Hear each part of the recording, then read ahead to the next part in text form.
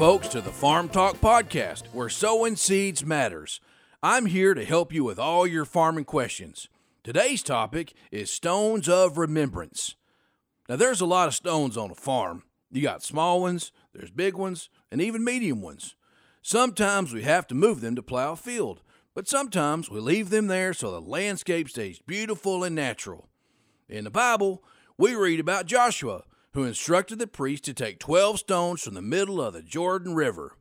These were to be stones of remembrance, so that the people would be reminded of God's faithfulness, and so they could tell future generations of the good things God had done for them.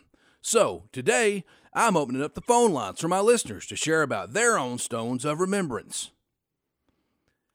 How has God shown His faithfulness to you? That memory is your stone of remembrance. Our first caller is Simon. Hey, Simon, welcome to the show. What is your stone of remembrance? Well, when my parents decided to get a divorce, I was really sad, and I was mad too.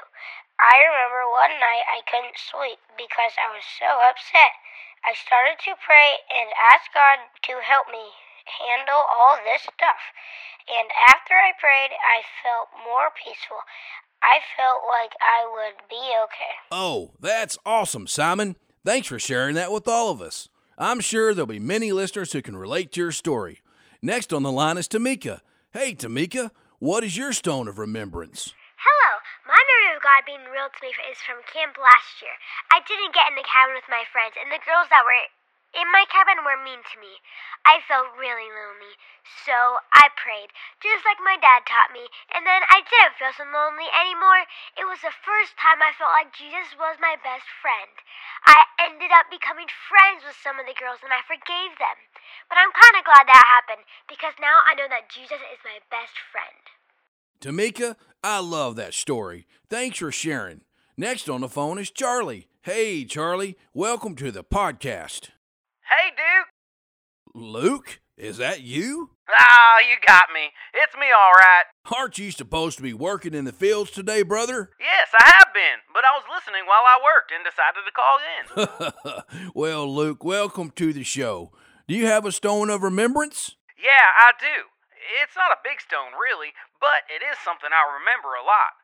I remember when I started farming the other day. I wasn't sure I could do it. I mean, it was a big job, but I decided to pray about it. And just as I finished praying, I remembered the Bible verse I heard in church. It was Zephaniah 3:17. Hey, that's our memory verse this week. The Lord your God is with you, the mighty warrior who saves. He will take great delight in you. In His love, He will no longer rebuke you, but will rejoice over you with singing. That's the one. Well, anyway, when I thought about that verse, I realized that I was discouraged and that it was keeping me from having confidence in my farming job. But when I realized God takes great delight in me no matter what, I felt like I could do it. And so, whenever I feel unsure of myself, I remember that verse. I guess that's my stone of remembrance. Thanks for sharing, brother. You know, the best stone of remembrance is Jesus Himself.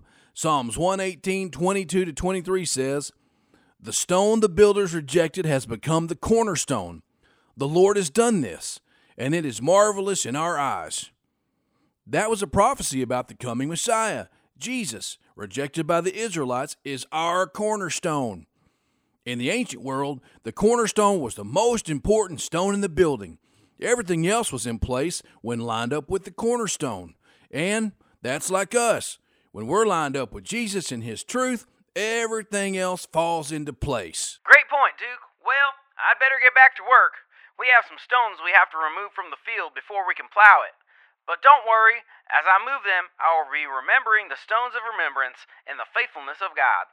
Good deal, brother. Well, that's all the time we have today. Remember, sow truth, know truth, and grow truth.